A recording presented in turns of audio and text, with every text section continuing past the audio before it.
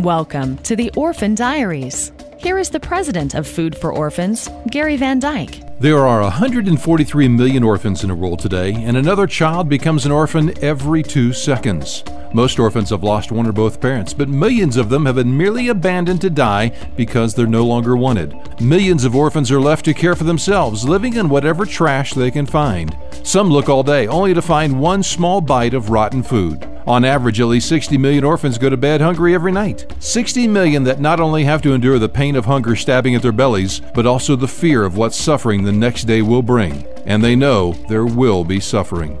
Food for Orphans is helping to end that suffering. Every dollar donated provides 2.5 meals, and every $100 will provide a meal to 250 innocent orphans. That's a real demonstration that someone loves them, and that they will also never forget. For more information, visit www.foodfororphans.org.